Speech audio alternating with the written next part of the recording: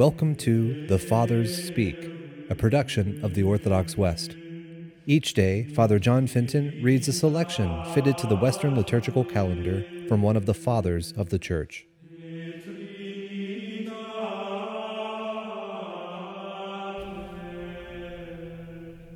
From a sermon by our Father among the Saints, Gregory of Nyssa. The reign of life has begun. The tyranny of death is ended. A new birth has taken place. A new life has come. A new order of existence has appeared.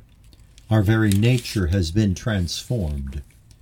This birth is not brought about by human generation, by the will of man, or by the desire of the flesh, but by God.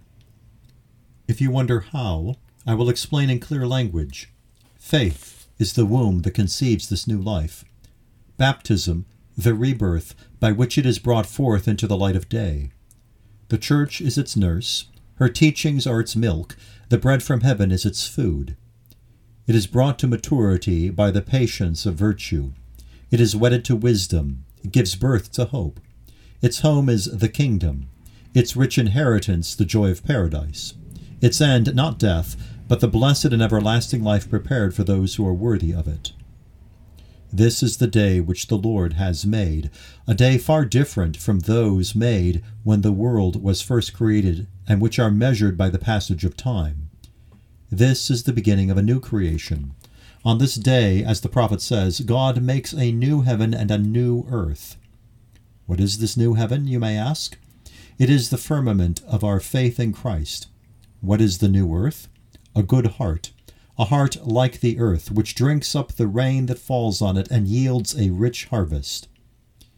In this new creation, purity of life is the sun, the virtues are the stars, transparent goodness is the air, and the depths of the riches of wisdom and knowledge are the seas.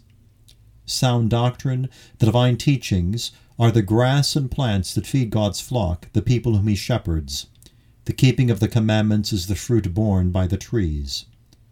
On this day is created the true man, the man made in the image and likeness of God. For this day the Lord has made is the beginning of this new world.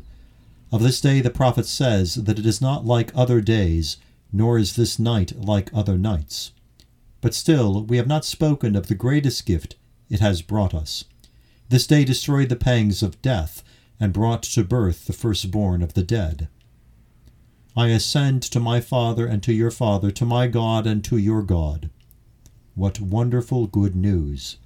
He who for our sake became like us in order to make us his brothers, now presents to his true Father his own humanity, in order to draw all his kindred up after him.